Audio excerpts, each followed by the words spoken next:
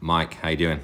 I'm doing good, Dale. How are you doing? Good, thanks. So we're on Facebook 2 nights ago. Yeah. You're on the East Coast. Yep. I'm here in California. 3-hour difference. 3-hour difference. And we've been talking about doing a podcast for a long time. Yeah, I think going back to like 2013. Right. And then I took an 8-year break for my divorce and so on. So here we are.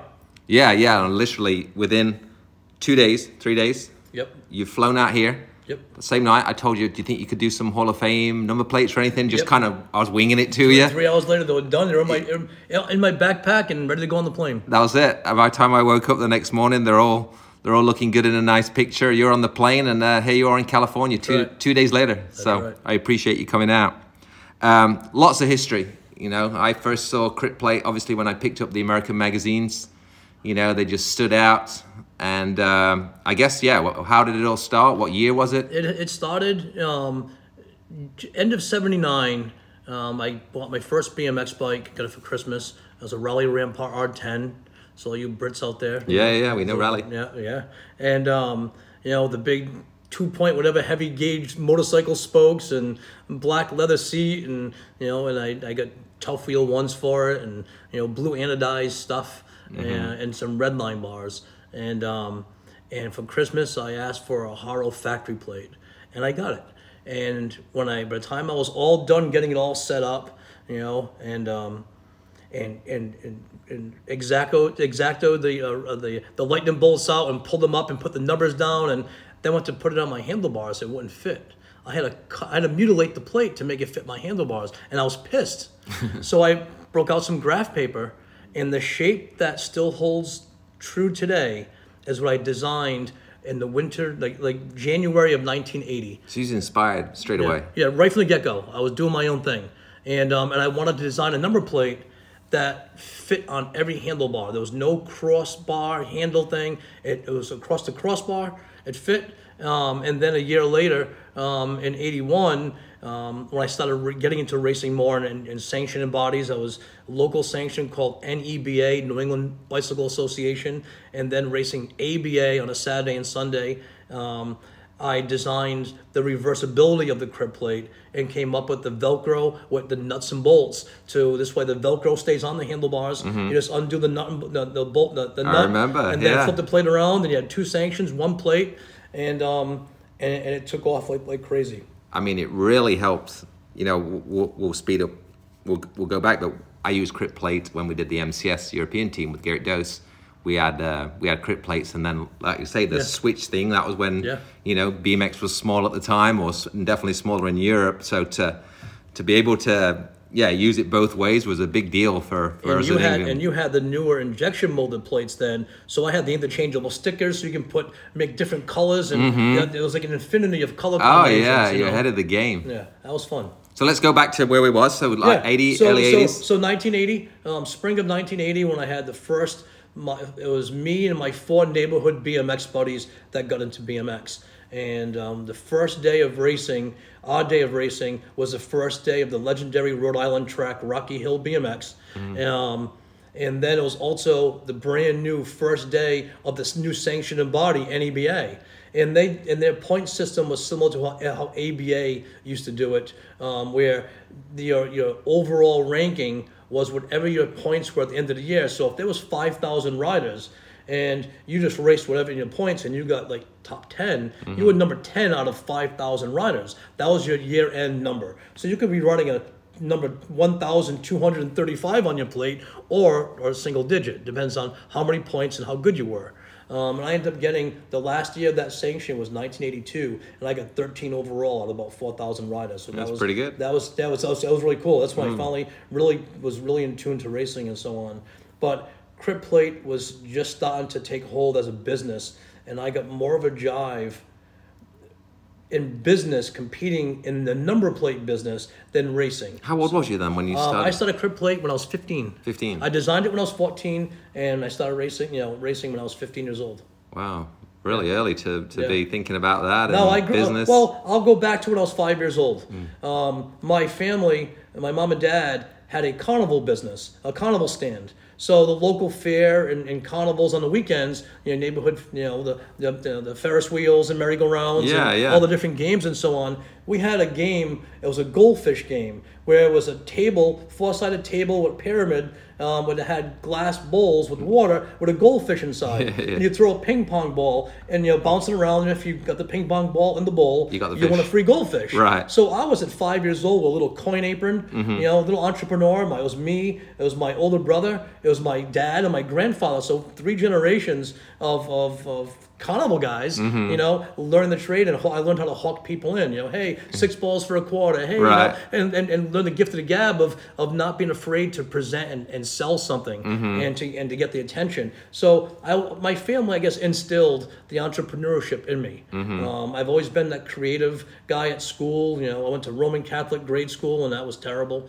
I had ADHD. They didn't know what that was. You were a slow learner, and you couldn't sit still. Right. But I was like light years ahead, and I just whatever. And but so the art stuff was cool. Like I always wanted to draw something and do something and all that there. So that's where all that came. So it was my natural thing. I just picked up where I wanted to, grabbed some paper, traced out what I wanted, and there we go. Was you studying like art in school? Yeah, no, I loved art in school. Yeah. So that kind of helped you. Yeah, definitely. And like straight off the back, you were telling me earlier you was doing the designs and stuff back then, and it was pretty much. Now, was your parents helping you a little bit in the background with the money situation and stuff? So it was Crit Plate was always a home business. Crit Plate was never in a separate building. It was down in the basement or on the kitchen table. There's a couple of pictures out there of me sitting at our family kitchen table with a stack of number plates and stuff on there, and dealing and wheeling, and with money and all that. And I still have that table in my living room now, and we still make plates off that table. Since 1981, 82. That's so cool. Which is awesome. How did you come up with the name? First it was Rad Plates. My first ever plate, I had a little stencil. I screen printed Rad Plates on there. And there was a local bike shop, Northeast BMX Supply in Rhode Island. And the owner was Harry Van Leuven. His son was a top expert back then. And he had a really cool shop. It was packed with everything, flight cranks, and you name it, his shop had everything. And so he started carrying, he was my first dealer, the bike shop to carry my number plates in 1980. Wow. And he says, Mike, you have Johar Manufacturing that makes the Rad Pads. When you start if you pick up steam, they're probably going to have an issue with you calling your plates, Rad Plates. My second bike after the Raleigh was a Scott Clock Robinson with a European bottom bracket, complete bike. So Scott Clock and Bobby Woods was my early heroes. Yeah. And Vans Tennis Shoes did a full-page ad in 1980 in the magazines of Scott Clock and Bobby Woods clicking their wheels, and it said "Getting Crit." Oh, okay. And that's where Crit Plate came from. Wow. They tried to coin crit like critical, like rad, like radical. Yes. Crit never took off as a slang word, but it took off as my number plate name. Yeah, absolutely. So Crit now will always be, from 1980 on, associated with Crit number plates and that Criterium stupid road bike thing. Did you ever sponsor any of those two guys? No, I have not. Never had the opportunity to do so. Right. With Bobby was between, I think, Mongoose and in the 83, 84. And Scott was on Murray, but close to it, because I think in 85 I picked up Brad Birdwell, Rusty, what's his name? Rusty Cable. Yeah. And a few of the pros know, but some of the amateurs I did. And then that team folded, and Todd Corbett took over with Shelby James and all that there. And I sponsored the guys with Crit. I raced Brad Birdwell came out, and TC did it as well. And I think Shelby James was on profile in 96, the World's in. Yes. Which were in Slough. But yeah, them guys were all... I've got pictures because I raced Brad on Cruiser. And yeah, I've got quite a few pictures, and it obviously got Crit. And that's where the neon green Crit plates came from. Yes. And then the neon orange was Whitman's Bike Shop in Ohio. That massive team with a big number 1 on their logo. And, yes, didn't Todd Lyons ride for him? Todd Lyons rode for them. There was so many good riders on that rode for Whitman's Bike Shop and all that there. But, so tell us about when you started to pick up some steam then. Obviously, even like by the mid-80s, you were all in the magazines and stuff. So going back to the ADHD thing, I went to Roman Catholic High School. And by that time, I already started Crit that summer.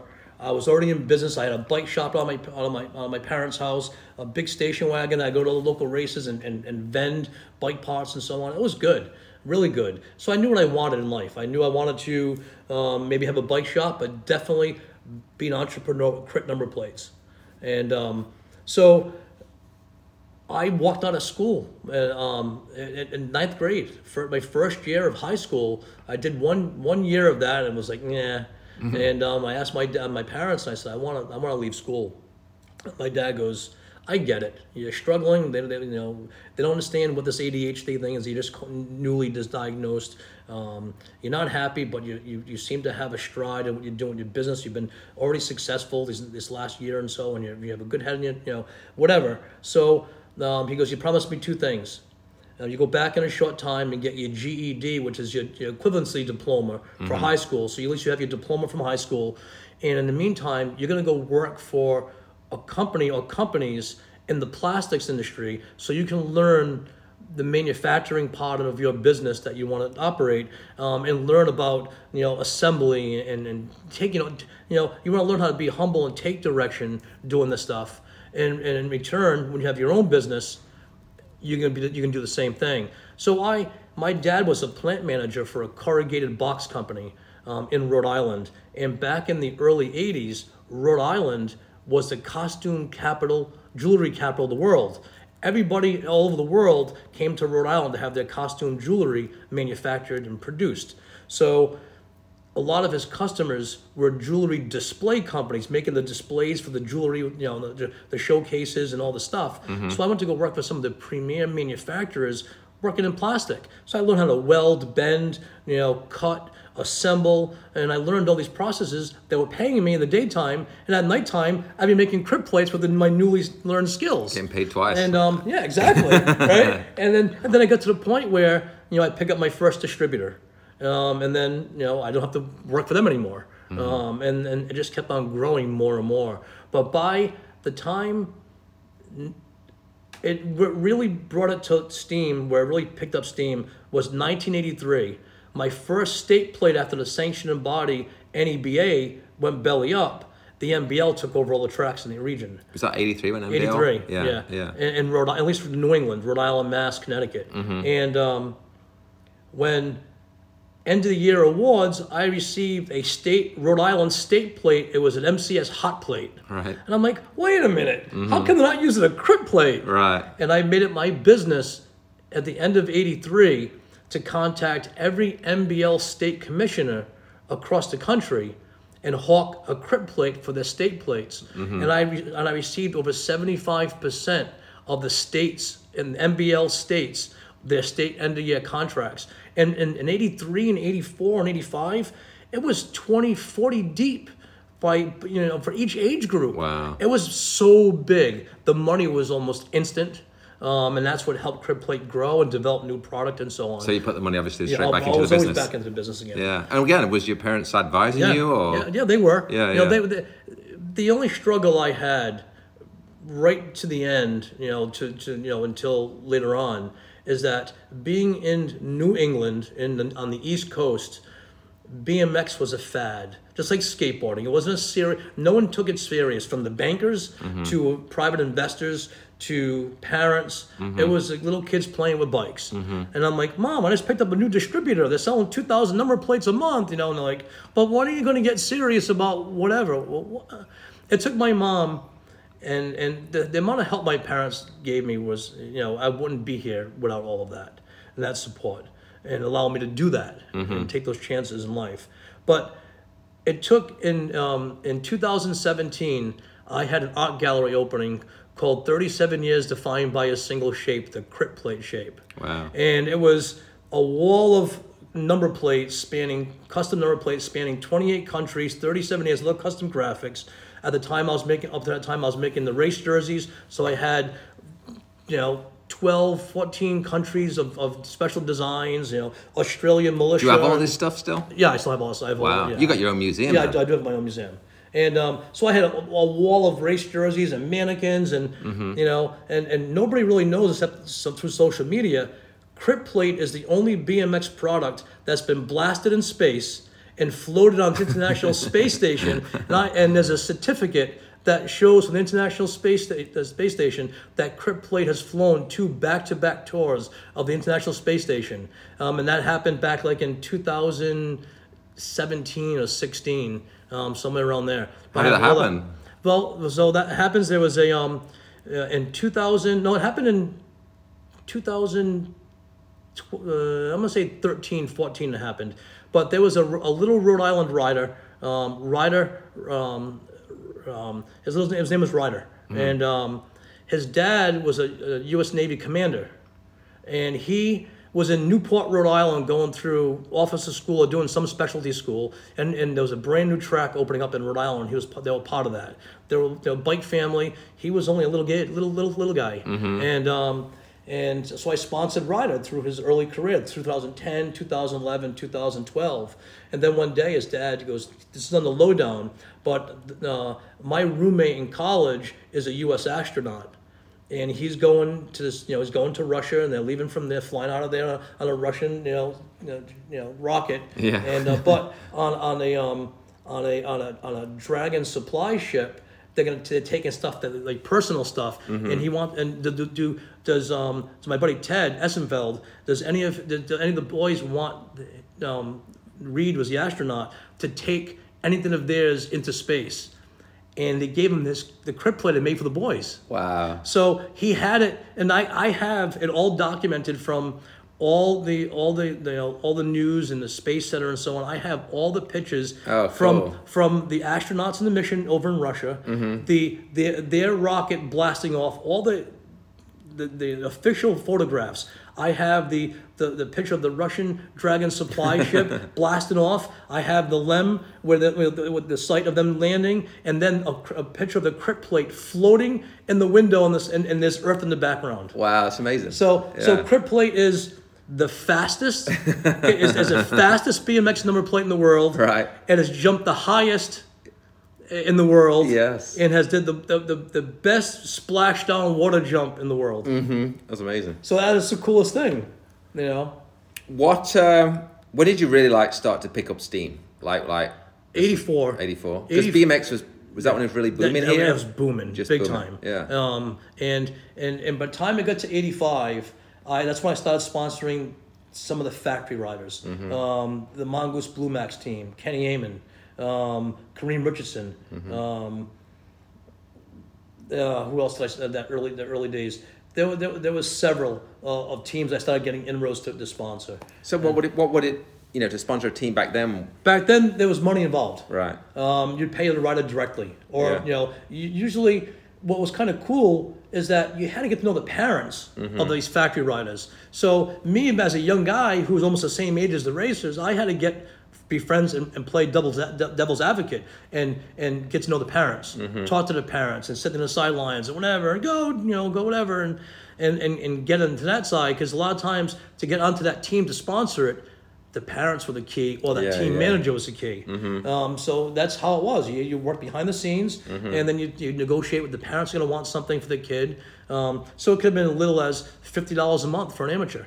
Still a lot of money then. Or $125 a month for a good rider. Yeah. You was telling me earlier, even Shelby James, but at a young age. Shelby James's parents didn't want him to be paid, so he wouldn't lose his amateur status. So it was savings bonds, which is kind of cool. Yeah, it's really. There's times I wrote checks, but sometimes you write it to the parents versus the rider.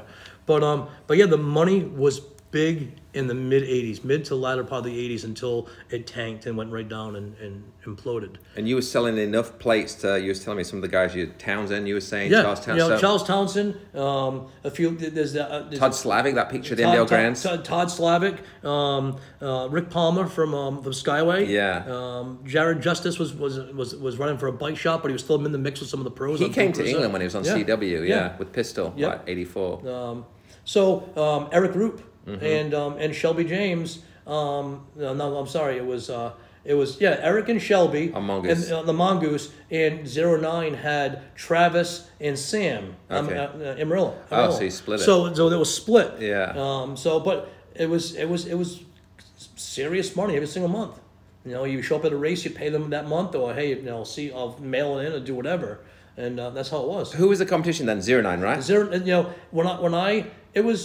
it went from the early '80s to be Haro. Yeah. And all the little plates, Saber and all that crap was all just roadside dust. Yeah. But Haro was king. He was the godfather of number plates. And that's what we got in Europe. 09 with their in to all the Schwinn shops and so on back in the day with their numbers, a little carousel of numbers on the countertop, and and the early number plates were, I think, were garbage. But as soon as they came with, they started making some decent stuff, and as soon as they put that factory on the bottom of the plate, that really brought their product up visually and so on, and it was a really cool thing. They're a good company, good American company I like to compete with. But 83 was still Haro. 84 was 09 was everywhere on everyone's bike from the Pattersons to whoever. 85, 86, and 86, Crit started taking in. Was inroads in some of the teams. 87, it was Crit. Right. 87 and 88. And if you go back to, I think it goes back to 87 and 88, if you look at all the three main magazines, plus Action and Super BMX, the public choice, the reader's choice, Crit plate was number one plate chosen, and the pro's choice. And at one year, Crit plate was both on all three magazines. And how much would you pay?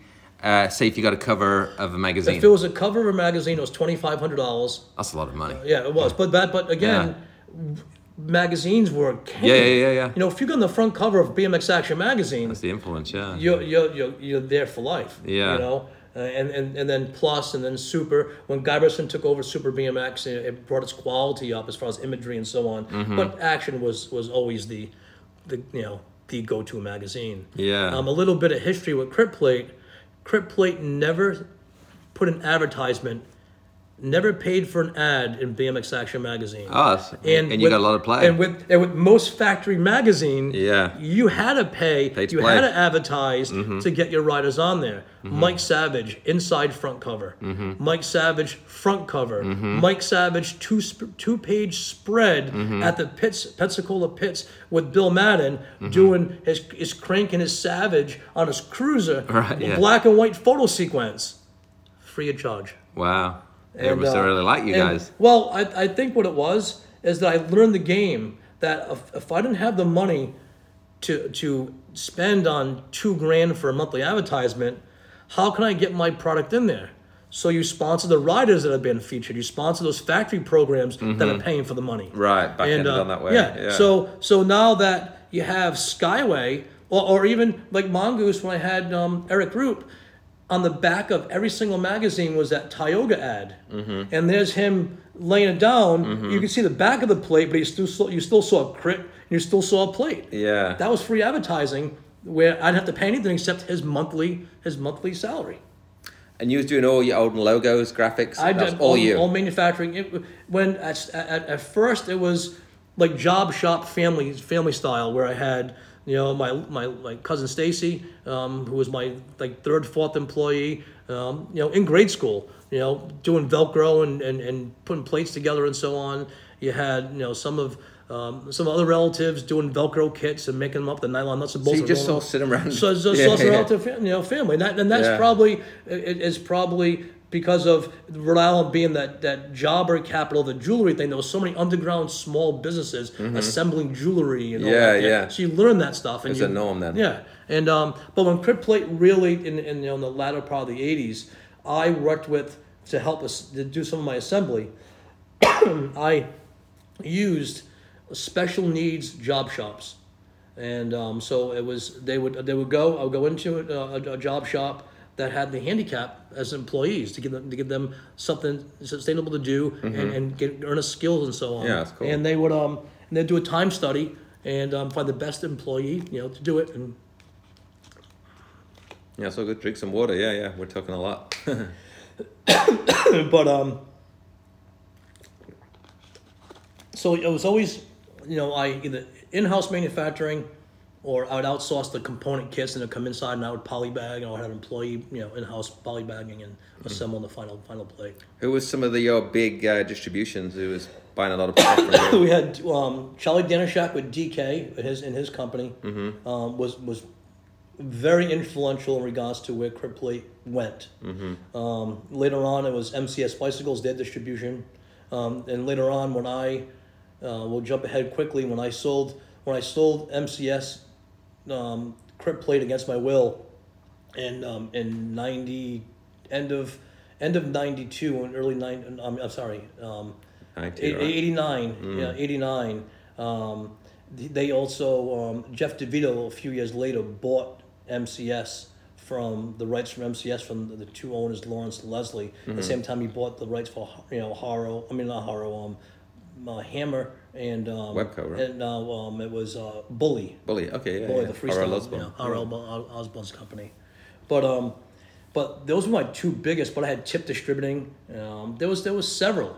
But DK, Charlie Danishak, I would have to say, was probably one of the biggest mover and shaker at a very pivotal time in Crip Plate's history, in '85, where it got up to, with being in New England and having so many states so close, I had the Northeast and the East Coast covered. Yeah. But the rest of the country, and even overseas, Charlie Danishak helped bring Crip Plate into those bike shops on a regular basis. He was also influential as far as one of the movers and shakers in Ohio, for the first Columbus NBL Christmas Classic. Crip Plate was one of the inaugural sponsors, along with Whitman's Bike Shop, Dan Whitman. It was DK Products. It was Echo Helmets, and several other sponsors. Crip Plate was one of the original manufacturers involved, and that was because of Charlie Danishak. It was Bob Bruns, who was the NBL State Commissioner of Ohio at the time. It was Mike Reedy, who was the DK team manager, who I sponsored the DK team through all that there, and it was Dan Whitman's, and also with Whitman's it was what's his name, Bernard. He had a little penguin icon for his they would call it Nardi. Bernard was from Whitman's. Not Whitman's. Yeah, Whitman's was one of the movers and shakers that helped Crip Plate be part of that Ohio Christmas Classic on the early stages. Yeah, the Wildman was on. He was on that, yeah. Like Eagle Snacks. Well, he was on Whitman's. Yeah. And then did he get Hutch? Then Hutch to CW. And he used your plate all the way through. Yeah, well, he used my plate. On Hutch, he was using a Haro plate. Except at the Christmas Classic, I'm like, dude, you roll my plate for Whitman's. Let's work something out. And of course, you go to the dad, Mr. Lyons. Hey, Todd, get over here, and get this plate on, and there's a picture of Todd. That's why I'm thinking of it. Yeah, there's a picture of him boosting the Christmas Classic with a Crip plate on. And then then he's CW. He was on using I think Haro again. Was it Haro or 09? Maybe either one. But then Eagle Snacks, which was a big team that I sponsored right from the beginning. Yeah. Before they were even popular or even known, I was involved right from the get-go with Eagle Snacks until they just became a monster. Yeah. Well, they started coming to the Worlds, late 80s. Yep. Actually, 80s, obviously 87. Bernard Gant. BJ. Billy Orr and Ronnie Walker and Rob Lincourt from Rhode Island. But Todd Lyons filled that gap step where Rob Lincourt and him changed midway year, so they were overlapping briefly, and then they'd go separate ways, and that's when they had that extra strong, 1-2 punch with those two guys. So then, like I say, you started to come into Europe a little bit. You sponsored our team, MCS Europe. I think more of, it wasn't me personally sponsoring them. I think it was through the distributorship pushing Crip Plate to get it out in the masses. Yeah. And since you guys were the team to help promote the bike and all the components, I think that's where more the fit came, where you guys were on Crip Plate. Yeah. To sell more Crip Plates. It definitely got out there. And like say in England, late 80s, I guess when BMX got cool in England, they started to come in, like kind of when the mid 80s, 86 it kind of started to die off, and that's when I think and that started to look pretty good towards the late 80s, 89, 88, 89, like what Cyclecraft I rode for, and some of the cool American teams and companies were kind of coming in that late 80s, early 90s, and everybody it was either 09 or Crit Plate. People seem to run a lot, At that time, yes, it was 09 and Crit Plate. Yeah. With as far as Crit Plate going over to Europe, as far as England, that's Graham Merry. Yes, Hot Wheels, yeah. Yep, Hot Wheels. So he used to come over and visit, and with one or two riders, and he used to go visit Charlie at DK, the Charlie Danishak in Ohio, and bring suitcases and fill up with all U.S. components. Yeah. At the same time, DK would sell him all the Crit Plates. So Graham is credited to be the first really distributor, right? We're taking and rep of Crit Plate. So whatever he was involved in, Crit Plate was involved from that point on. Yeah, and Graham always had cool teams, in the UK, free agent. All through suitcases, bring us he did Powerlight with us, Cyclecraft for us was all through Graham Merry, CW. I mean, just all great teams with good looks, That's pretty cool. So what happened during you going into the 90s? So I talked about this on a previous show, in that Crit Plate, I was only a single product company. I only made number plates. Mm-hmm.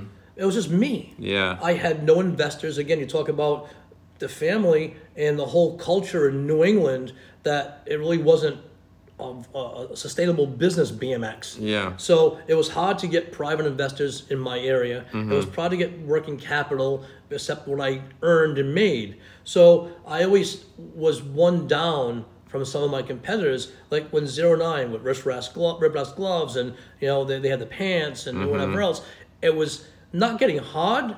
It was more of a challenge to compete just for team space, because they're getting a little more extra. Yeah. Not the dollar-wise, I can still pay, I can still battle equally, but I didn't have enough of working capital with only one product generating revenue compared to a frame and fork or handlebars or whatever. So it was hard for me to get capital to do so. So I started looking for a partner of some sorts. And if you remember the Airshot, for a short period of time, the yellow uniforms with the black circle and said Airshot, and you had not Donnie Heyer. Was it Donnie Heyer? Maybe Donnie Heyer was on there. Leslie Carter was on there as far as a girl rider, but they were a pretty strong team, on the NBL circuit. Yeah. And Gary just sold the little portable air compressor Airshot to Coleman for bazillions of money. Right. And so since I sponsored the team and so on, we had a great rapport. He was thinking about maybe coming in and invest some money into Crit Plate, and we would have expanded to bicycles, frame and forks, and all that stuff. That was one of my questions. Yeah, and I always did. I had a frame on the board, on the drawing board, way ahead of the time, that was a little bit inspired by RRS with that kind of not cantilever, but that kind of that bottom bracket that kind of moved around and stuff. But I had a frame design where it was actually an open bottom bracket with just the two cups to hold the bearings in, and a pretty cool 2-2 bike. But I just was never there to be able to produce that. And Gary was on the fence, and then MCS just got bought out from God, what was his name? He bought it from the Esser family. But either way, he sold MCS for stupid money at the end when BMX was starting to dive down, in the late 80s, like 88. I think they bought it in end of 87. They bought MCS bicycles. So two South Africans, Lawrence Ribko and Leslie Hertz, bought MCS bicycles. Then they also bought Bully and Hammer from RL for stupid money. That's when RL cashed out. He's running for General Bikes for freestyle and stuff. That's when RL sold, cashed out of BMX and sold it for tons of money. Yeah. And so now I got these new guys I know nothing about, and I wish I researched them and did an FBI check on these guys, because they were bad dudes. And so it made sense. They wanted to do something with Crit. They wanted to invest. And the deal was that I owned Crit Plate. The contract was I owned Crit and all the rights to the product and so on, the name and all that. They were going to take over the financial responsibility, the day-to-day financial responsibility, and infuse working capital. I was getting a salary, I was getting an apartment allowance, and I was getting a car allowance to buy a car. And I was like, whoa. Yeah, this is cool. You know, and 10% royalties on every crypt plate sold, regardless of what avenue. If it was sold directly from MCS to a bike shop, or if it was another distributor buying it, I was getting 10% off the top, paid weekly. Wow. The money was like, it was a no-brainer. And the stipulation was I was moving crypt plate to Pompano Beach, Florida. So I did that in July of 1988. I moved crypt plate from Rhode Island to Pompano Beach, and set up shop there. That's when MCS was still manufacturing on the premises with Ron C. and Greg Esser. So now there's the opportunity to eventually possibly make frame and forks, and handlebars. And I've always been a USA-made company. Nothing was ever made in Taiwan or in China. And but they were importing stuff for MCS, and they wanted to stop importing, and I was against it, but they had a little bit more control on some of the financial stuff. Yeah. And so we were importing. The first pad sets for crypt plate came in from Taiwan. It was a whole container full, and they were very popular. They sold out like crazy. And at the same time, like only weeks into the contract, they're trying to rewrite it. Oh. They're trying to take this away, change that. No, don't do this. No, we're not going to send you to the Grands. And without me knowing, they sent a letter to all the teams and riders that I sponsored on the contract, and they canceled every single contract without me even knowing until it was already too late. Wow. Eric Roop receives a letter in the mail. We take it off, financial whatever and distribution of crypt, and we will no longer honor any previous financial responsibilities through Crypt Plate and Mike Rodrigues. So now I'm losing riders. That the presence of that's what it is. If those plates on the front of those bars, you're losing market share. Yeah. And that's when UGP Ronnie Bonner just started doing his first UGP plate. Yeah. Which, if you look at the original UGP, has a few extra notches of a crypt plate. If you put them over each other, he just has a few more little zigzags and all that, but it's kind of a crypt plate. Yeah. But they did everything they could to take the business away from me. 6 months in, I called up my brother. I have one older brother. I go, hey, Joe, I'm coming home. Come on down, fly down, we'll rent a box truck, and we'll bring everything back, and then we'll sit with the attorney, and we'll go at these guys. He flew in on a Friday, rented a big straight truck. We went by my apartment. He went by my apartment, cleaned up my apartment, and then at the end of the day, we went to MCS after it was closed, and I took everything crypt plate out of there and drove over the weekend over to Rhode Island. On Monday morning, I'm sitting at my attorney's office and like, hey, we got a problem. There's an issue here. You guys are violating everything. This is not how this deal is. And went back and forth. And I was only home for a few, maybe about a month. They were paying GMAC, the finance company, for my car. My car was repossessed in the yard. Oh, wow. So now I have no car. And I'm fighting for that. I have 30 days to go pick up my car. I have no revenue. All the money, and it was so much money, was all going down to Florida to MCS. All the money was coming there. Nothing was coming to me because now I'm in a legal battle with these guys. And so my dad's like, my dad was heartbroken. My dad helped me in every step of the way with the business. He was championing me every single way. Yeah. And my dad goes, listen, we just built a new house in '86. Just you and my mom. It's just me and mom. He goes, I can't help you financially. My dad was so distraught over this, and he goes, I'll tell you what, you find a way to generate some revenue over the next few weeks, next month, we'll go get your car. I had 30 days to do so. 2 weeks later, we call up GMAC to find out where the car is to go get it, and they auctioned the car off. It was an $18,000 car. They auctioned it off for $12,000. It was like $6,000 to $8,000. They auctioned it off, and I was still responsible for the rest. Wow. And my dad was like out of his mind. I was out of my mind. Fast forward, second week in January of '89, my dad comes home from work, puts his lunchbox on the stoop, did some yard work. He collapsed in the yard. Oh. He had an aneurysm, struck with an aneurysm in his head. Oh. A neighbor saw him, helped him up, helped him into the house, He started going into convulsions. Rescue came. My mom goes, you stay here and man the phones. Come to the hospital after. My mom goes with my dad in the rescue. 3 hours later, my dad's in a coma. 3 days later, my dad died. Oh, I'm sorry. No hi, no bye, no I love you, dad, nothing. Ugh. Out of the blue, I'm still fighting for my business with against MCS. Now I bring a second attorney in. It's a family attorney. And trying to get this thing resolved. And he's like, Mike, why don't you sell Crib Plate to these guys? And I gave them a price what I wanted, and I wanted it all up front. And at that time in '89, BMX was in the toilet. Yeah. It was gone. Mm-hmm. It disappeared as far as all the factory, the magazines, it all just overnight disappeared.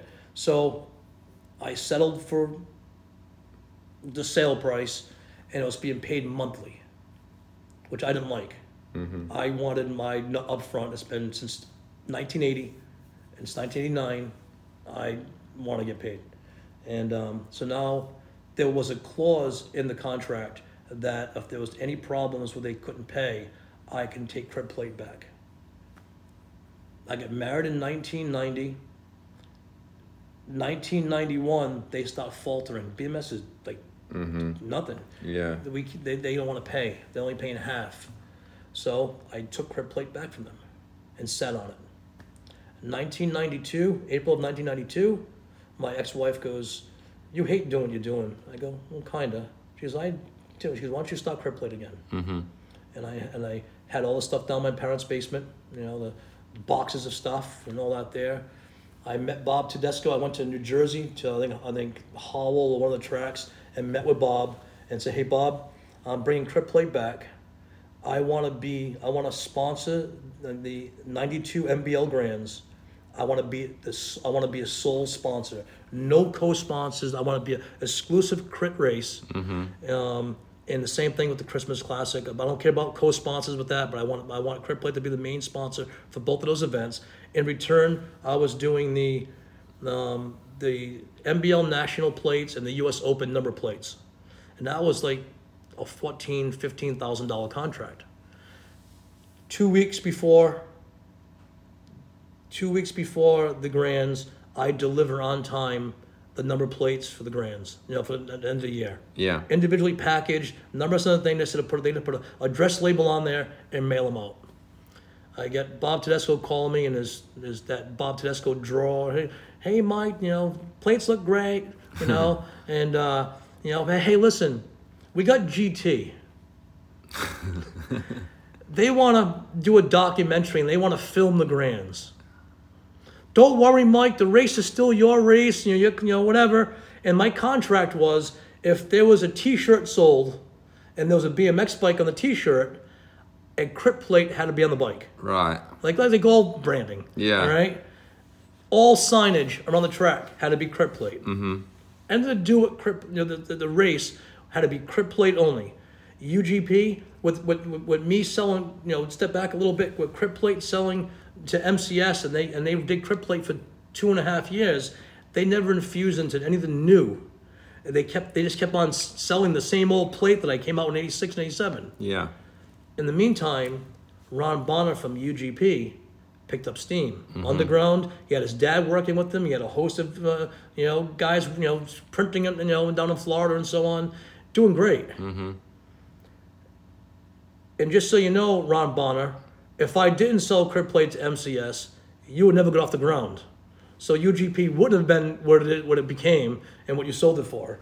But either way, that's a little bit of history. That's what ifs. Ron sponsored us around that time. Yeah. That's when we went out to Florida in exactly. early 90s, and we all literally went to his bedroom and where he was making the plates. Exactly. Yeah. And I give him credit. They're homegrown. He was at the right place at the right time. And at the whole grunge, wallet chain, seats down low, and no corporate anything. It was perfect. He was right at the pulse at the time. He did good, Yeah, we loved it. But if those chain of events didn't happen, I wouldn't let him. I would have been on his neck. I didn't realize there was so much rivalry between all the the plates. You said you had the same kind of rivalry with 09, right? With 09. Yeah. For instance, I know we're jumping around, but Christmas Classic. Myself and Owen Shepperman are in the infield. That's the owner. Yeah, it was one of the. Are these the same guys that are doing it now? Yeah. Yes. Yeah. They're back. I see 09's back. I didn't realize it was the same guys. Yeah. Same brothers. Yeah. Okay. And so Owen was a guy that really designed all the plates and so on. He was the plate guy. His brother Kevin was the clothing guy who ended up going to playing with dolls and dresses and left the sport after they stopped making pants. But it was Owen who I always battled with number plates.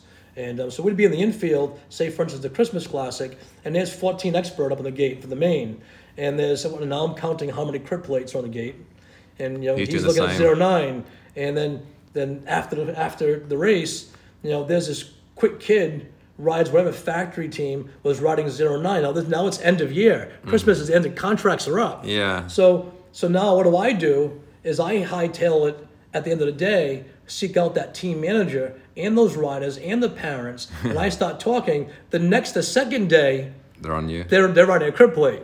So it was always cool to have that battle between 09 and crit plate. Yeah. And they did the same thing. They would, like free agent, for instance. I was sponsoring free agent. And then, the next year, they're getting wrist wrap gloves. So now they're riding 09 plates. But, we all had our share with some of the major teams. I think I rode when 88, I was, again, this is the English team, not quite as professional as the American teams at the time, or at least, we didn't get as much product. I think I was using crit plates and wrist wraps. Yeah. Yep.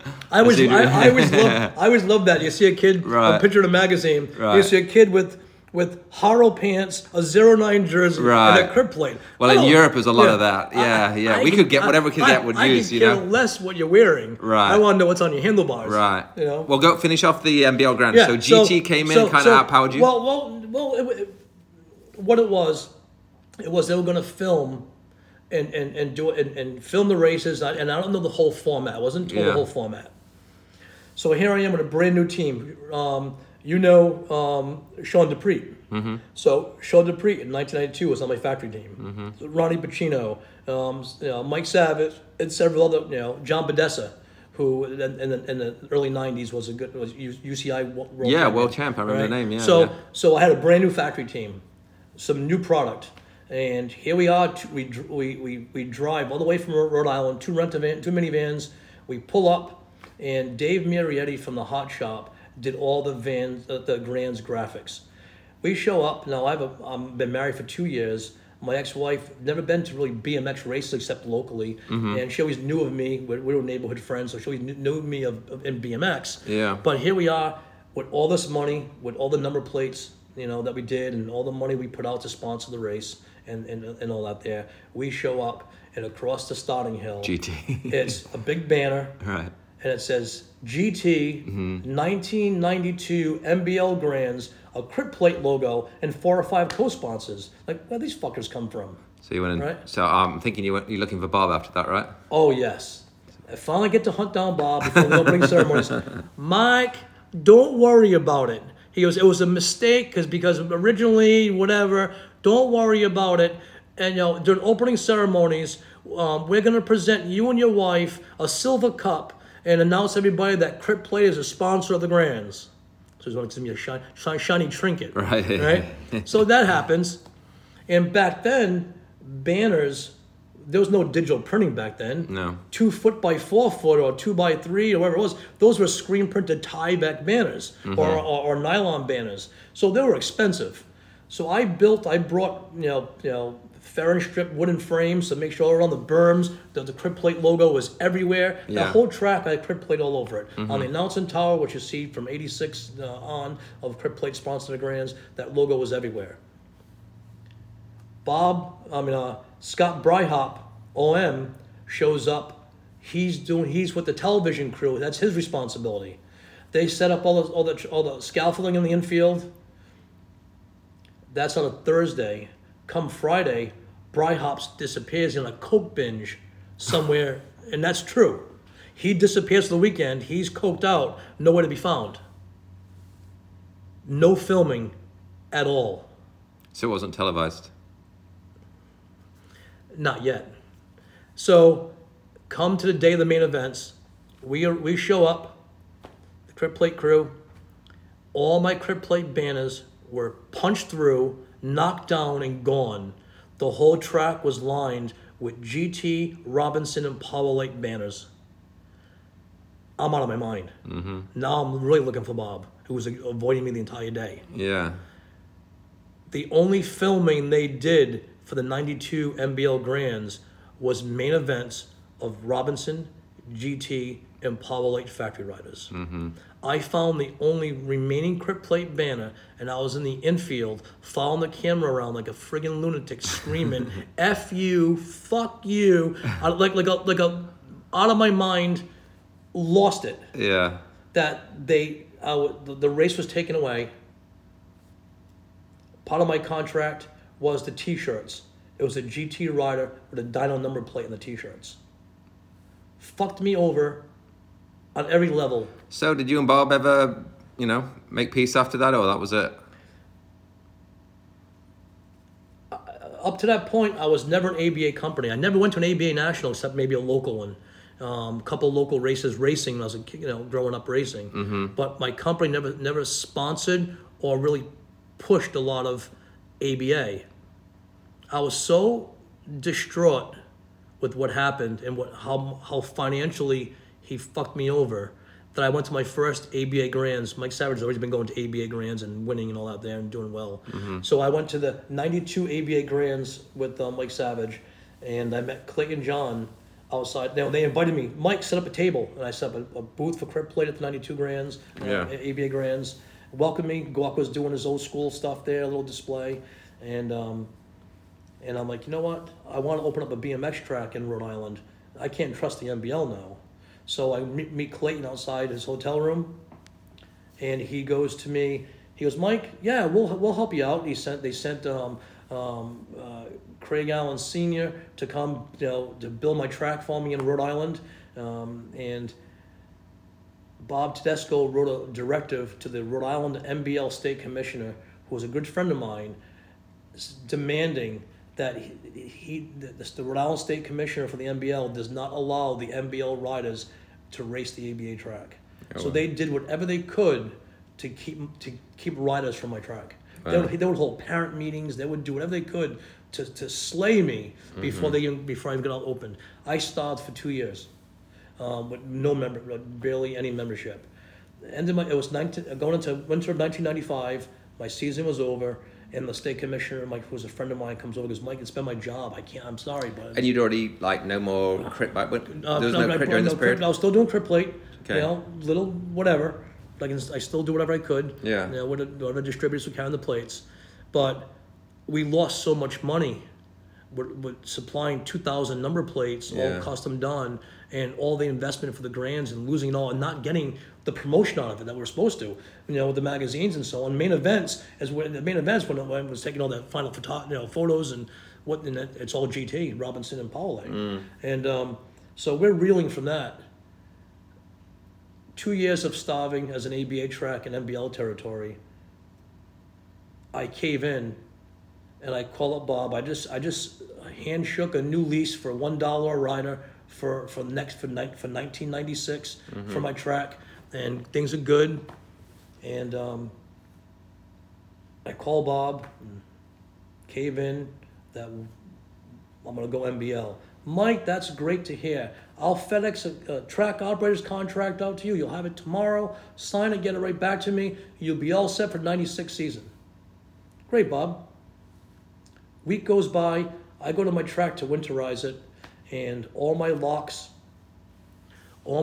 are cut, dropped, and new chains are on my fence and stuff. I walk into my landlord and I go, what's going on? He goes, oh, Mike. He goes, there was some local guy showed up with a written contract from the National Bicycle League saying he's the new track director for this track and for us to sign a written lease with him for $2 a rider. So Bob pulled the track out, but I didn't know there was a clause in the track operator's agreement. So Bob took the track away from me.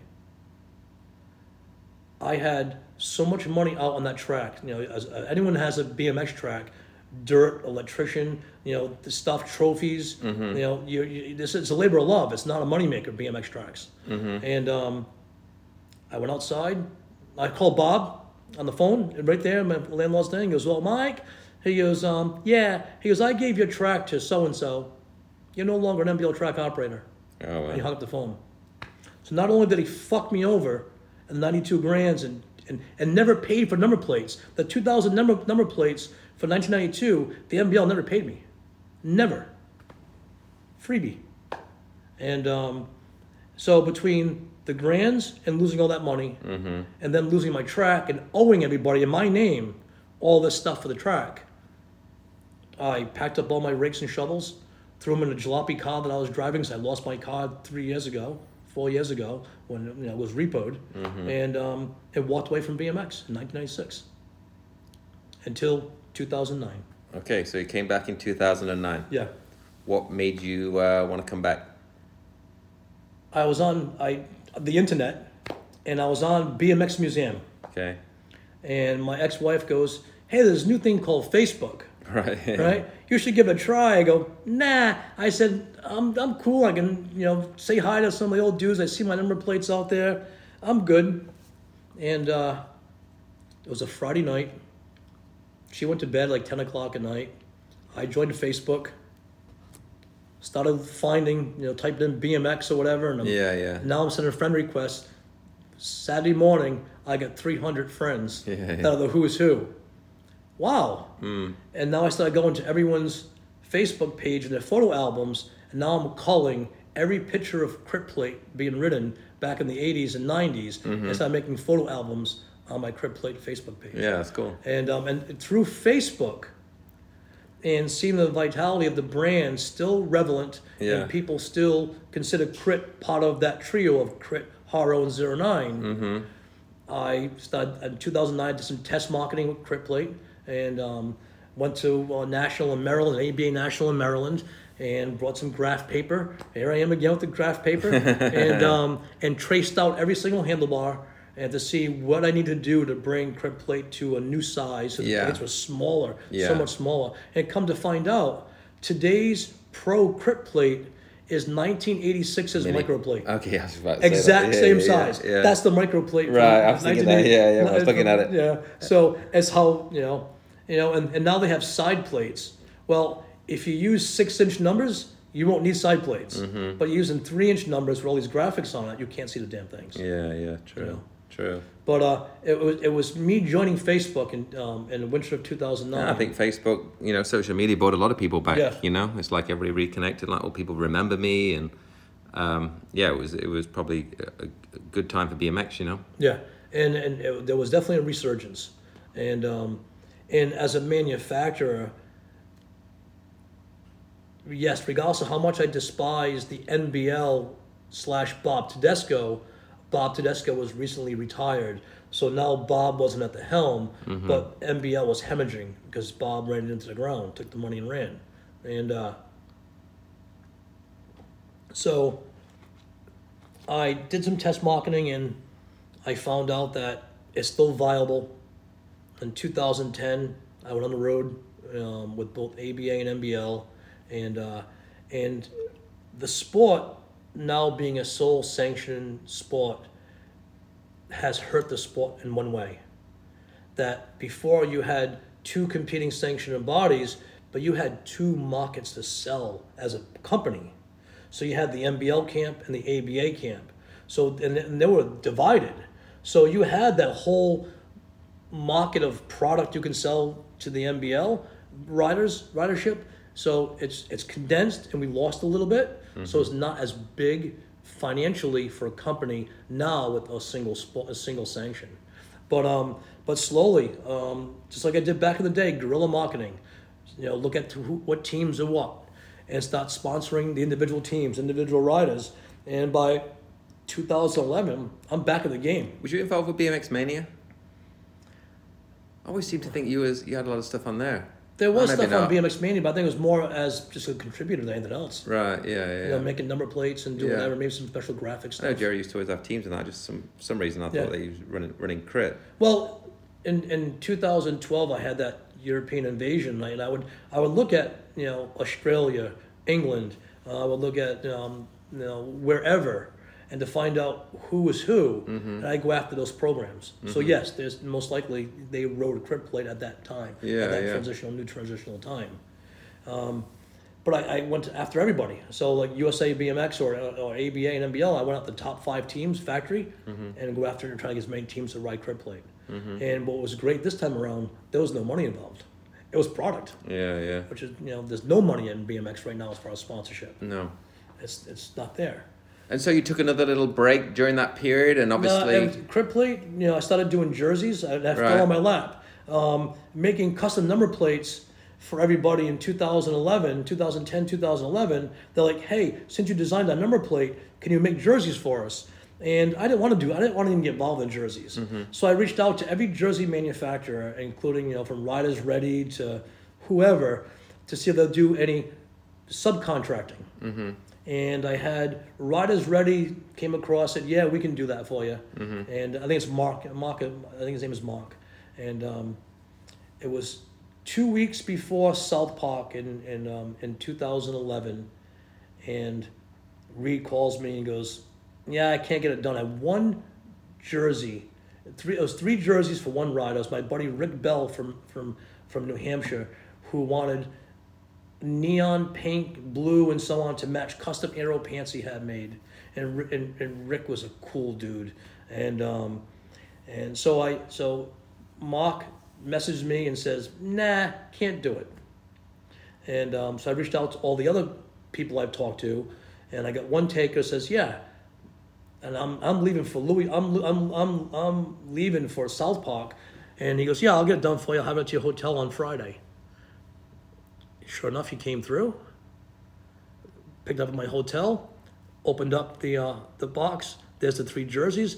I take a picture of the box with the jerseys, and send it over to Mark at Riders Ready and say, "Hey, Mark, I'll see you on the gate. I'm in business now." And the jerseys blew up. But I had unstable manufacturing partner to the point where he was taking the money and using it to pay his mortgage and stuff, but not paying the person who was making the jerseys behind the scenes. So I ended up funding that out, and I ended up striking a deal with a true subcontractor and paid his bills that were my bills, and he took over the manufacturing. And I think in 2012, I had 168 race programs riding crib plate, and I had 48 across the world riding my jerseys. Wow, that's a lot. It was monstrous. 2012, a week before the Birmingham World Championships, I'm going to England. Now, that's months of preparation, especially if you want to vend all the tariffs and things you got to sign with the local whatever. Yeah. Nah. I get on the phone, whoever I can. I'm coming. I need a place to vend, to do whatever, and off to England I went, and set up a booth right by where the staging was and so on, the back, like around the backside of the auditorium, and was in Birmingham. So I set up the crib plate booth, and I had guys our age from all over the world walking over to me in the best broken English through an interpreter or whatever, and asking if I was the same crib plate from the 80s. Yeah. And it was the most humbling experience where I have a guy from Czechoslovakia walk over and ask if I was the same Mike Rodrigues and crib plate from the 80s. And he's like, "I still have my crib plate that my friend brought back from Southern California in 1986 or 87. Wow. And it's still on my bedroom wall. That's cool. In Czechoslovakia. Yeah. And you look at that and you're like, how humbling is something like that? Oh, I mean, huge heritage, Whoa, right? And come to find out, he is the director of all sport in Czechoslovakia. Wow. And he goes, "Hey, Mike, do you want to make the 2012 Czechoslovakia national plates?" So, yeah. And his name is Rennie, and he on the way home from Birmingham on the plane, I designed the Czechoslovakian 2012 national plates. I got them into production models in the air. Yeah, that's cool. Which is so cool. Yeah. But it's fun times. Yeah. With that. Bring us up to speed now then. So I was married for 26 years up until my divorce in early 2015. Well, 2015 is my file for divorce. It was a really bad situation. My ex-wife became addicted to prescription drugs alcoholism. She would be yelling all the time, and saying in front of my kids, "I can't wait till you're old enough. I'm out of here." It was a lot of domestic, verbal violence in the house that my kids were heard on a regular basis. My 3 boys, and but she was turning the table, making it feel like it was my fault. Like, "Oh, you're doing this, you're doing that. I want this. I'm taking the kids away from you." I was in a very bad place come 2014, and if you've heard what I've been talking about, that Crip Plate is my soul. I started Crip Plate. It's been my life journey to do Crip Plate. So, some people say, well, you should be able to separate your business from your personal life. No. Crip Plate is me. Regardless of what I'm doing in my personal life, Crip Plate is me. So when I was kind of pretty much having a nervous breakdown and thinking I'm losing my kids and I'm being ousted out of my own home and so on, I couldn't function. I was dropping the ball. I had so much business. People would be calling me and I couldn't answer the phone. It was a bad scene. And to the point where I finally got help. And where I said, I was put in touch with an attorney, a woman attorney, who is an advocate for women, and she took my case. And I filed a restraining order against my ex-wife in April of 2015, and then filed for divorce the following day.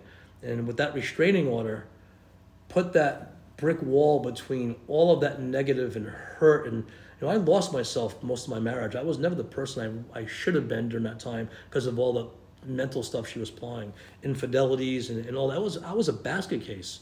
I was not in a good place. And it took that restraining order and that brick wall for me to reevaluate me as a human being, me as a man, but most importantly, me as a father. And to be the father I should have been when I wasn't able to function. And I helped my boys and I, we flipped our life upside down from diet to exercise to devoting 24/7 to my 3 boys and family, brought about the old school family values of family dinner and this and that. And it worked. And that's all I from 2015 to a year ago, I've been surviving on a part-time or a full-time design wage working for somebody else versus Crip Plate. Crip Plate was still going where it was on life support. I would still do Sarasota BMX number, track plates. I would do Northern California track, or I would sponsor Mike Savage still, and he'd still be going around all over the world. Mm-hmm. But that was the extent of it. Crip Plate was just there, but there was no effort. I didn't have the capability of doing that. And then, and now all 3 of my boys are amazing. They're doing great for themselves. They're all up. They just moved up. My last one just moved out of the house, and now it's my turn again. It's my turn now to stop back Crip Plate and pick up where I left off. And that's what you're doing, right? And that's where I am right now. Sorry. But it took that brick wall of a restraining order for me to find myself, to be able to reevaluate all this and see what's the most priority of my 3 boys and where they were at and what they were seeing and what we were just doing nothing. We weren't they weren't evolving as people and human beings. Mm-hmm. And they're doing my boys. I'm so proud of my 3 boys and what good young men they're turning out to be. Absolutely, that's great. Alongside Crit now, you was telling me about 401. Yeah, so I have a new company. When I was doing the jerseys and so on, it wasn't a Crit product, but it was associated to Crip Plate. So if my jersey manufacturer was making a mistake and doing whatever, Crip Plate sucks. Well, no, Crip Plate doesn't suck. Crip Plate just has been sponsoring a team seamlessly and giving you thousands of dollars of the product, and now I suck because your jersey came in the wrong size. Well, no. So what I have a sister company called 401 Made, and that entitles anything to do with branding for anybody. Any type of graphic design, brand identity. I do. I'm new to. You're on Facebook because I had a quick look last night. Yeah. Facebook. I do anything from coffee shops to beach resort graphics to. Now I'm doing trophies and awards and all custom cut cool stuff. And again, I've been doing track awards since 1984 with the state plates. Yeah. So there's a long history of myself, Mr. Crit, making award plates for BMX and making award designs. And since 1984, I have never failed a contract when it came to an award for a track or a state organization or a national organization. Well, I want to touch on the one I won this year at Dirty Fest. Amazing plate. So thank you. And that plate is when as soon as Mike, when Hollywood said, "Hey, I'm doing this," I said, "I got you covered," and I was able to go back down into my mom's basement where Crip Plate used to be, my manufacturing. It was this full-on manufacturing shop right. in the basement of my parents' house, and in the storage area up on a dusty shelf, I had another brick of pro and mini plates that were die cut back in 1985. Mm-hmm. So those are Norse old school original stock plastic. Wow. And it's the same plastic I used, the same blanks I used for Scott Bryhop's 2010 40 Years of BMX. Wow. Those are the awards then too. So those are gold. Mm-hmm. I mean, you can't make those anymore. No. So I reproduced the graphics to spec from the 80s, the same irregular shape. I love the big fat number one, it just reminds me of, reading the American magazines, Exactly. Big number on the front. Yeah. Big old stinking number. Yeah. And stickers all over it and whatever else, but it was yours, it was your identity. And you knew who it was as well, So, and Dale, I'll explain to you that, when Jason Richardson at Dirty Fest podiumed, mm-hmm. I walked up and leaned into him, handing him his plate. Yeah. And I said, "Just so you know, Jason," I said, "your brother Kareem mm-hmm. in 1985, riding for Blue Max, Yeah. riding my number plate, rode the number plate from the same batch of die-cut plastic." Wow, that's cool. So your brother rode the same number plate that I'm handing you right now, just with different graphics on it. Mm-hmm. So it was so cool. Another cool thing is that I haven't seen Glenn Pawlowski and all those guys in TC and Eric, but we used to and Big E. We used to tour the East Coast circuit with and so on. We stay at TC's Cool Dad's place in Zellwood. Yeah. On the cornfields. Where we used to crop dust. We used to all stay together there, and they would get a big kick of my Rhode Island accent, and always bust our balls all the time, myself and Savage. Yeah. And but it was, "Hey, Rodrigues, say sausage." Right, Because I talk Rhode Island, New England. It's funny. Even my daughter picked up on your accent straight away today when she met you. She's I like, told her that too. You were two funny guys. Your dad, with his English accent, and me with Rhode Island accent. She's used to funny accents, Yeah. So of course the biggest thing was, even to this, everyone wants to make fun of my accent. I put R's where you're not supposed to put R's. Mm-hmm. Park the car in the harbor type thing, Boston mm-hmm. type of thing. And so when I was sponsoring Dirty Fest, I asked Mike, I said, "Hey, listen, Mike Savage and my other factory rider, Curtis Bland, are coming. We need a place to stay." Mm-hmm. He goes, "Let me work on it." Yeah. So he messaged me back and he said, he texted me, he goes, "Glenn Pawlowski is going to put you up." Yeah, that's cool. So he has his phone number, so I messaged Glenn. The first thing I get back from him is sausage, right? So that was awesome. Yeah. And Glenn was fast there. Yeah. He was flying. He hasn't lost it. No. And so going to Dirty Fest was such a beautiful reunion. Mm-hmm. Seeing TC and, mm-hmm. and Eric and Big E. But one other person in particular was Mrs. Carter, Eric's mom, Mrs. Mm-hmm. C. Mm-hmm. Through my divorce over the last 8 years, through Facebook, because we're Facebook friends, mm-hmm. I use Facebook as an open journal. Mm-hmm. So I would pour my heart out regardless of how nasty, how personal it was. Yeah. I use it as to finally get my voice back of who I am through Facebook.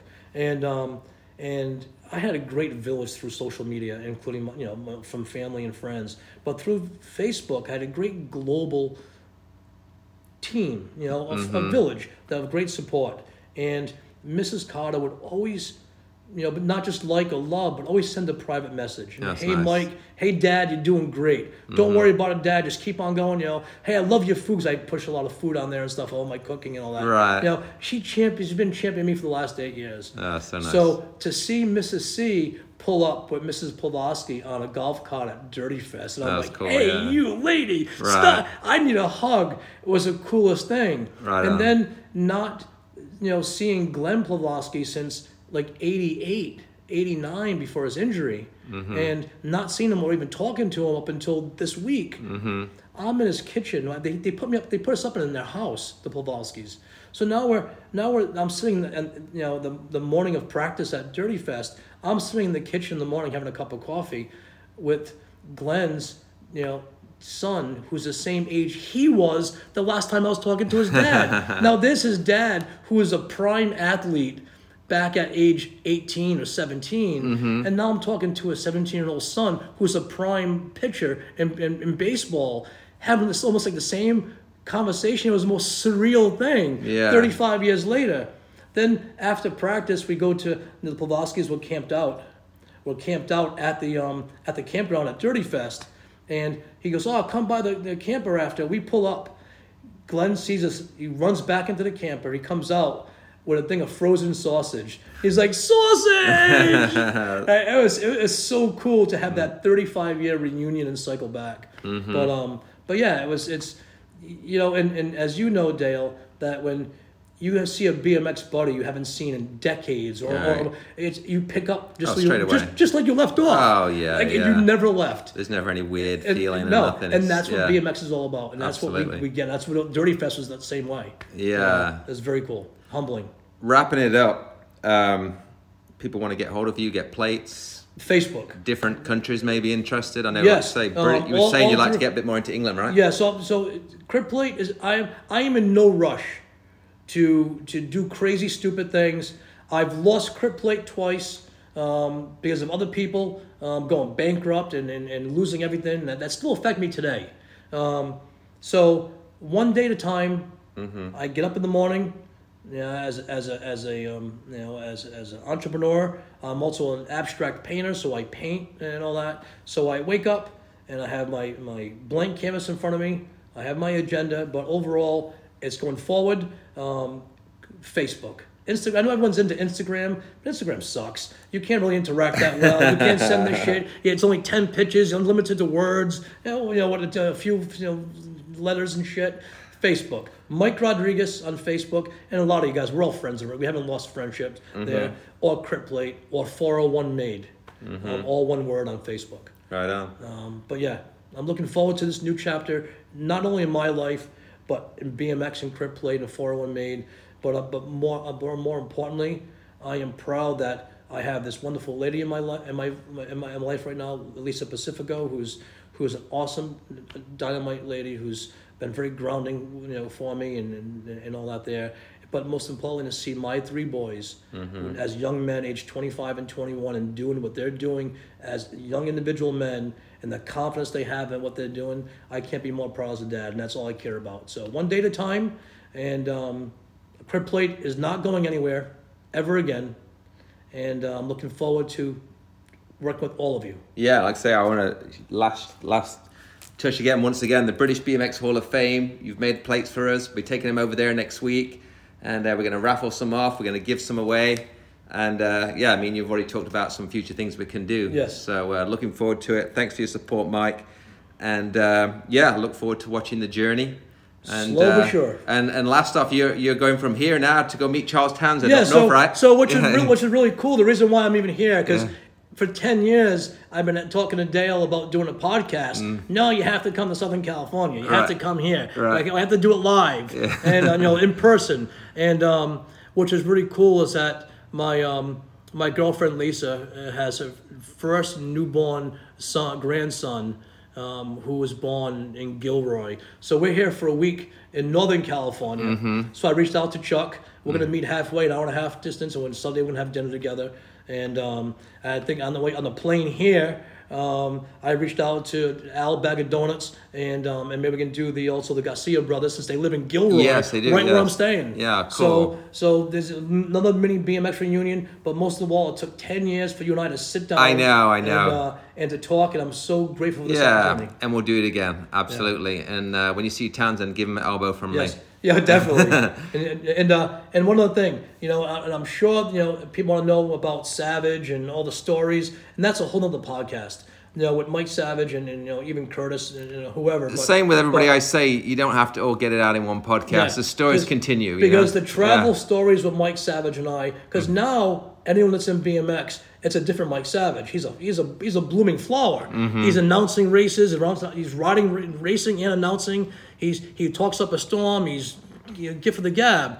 But back in the 80s, if you knew Mike Savage, he talked to nobody. He looked at his feet. He just went out there and kicked ass racing and all there. But the fun times we had with Mr. Awkward and me, Mr. Talkative, that was a great team. Right on, Mike. Thanks.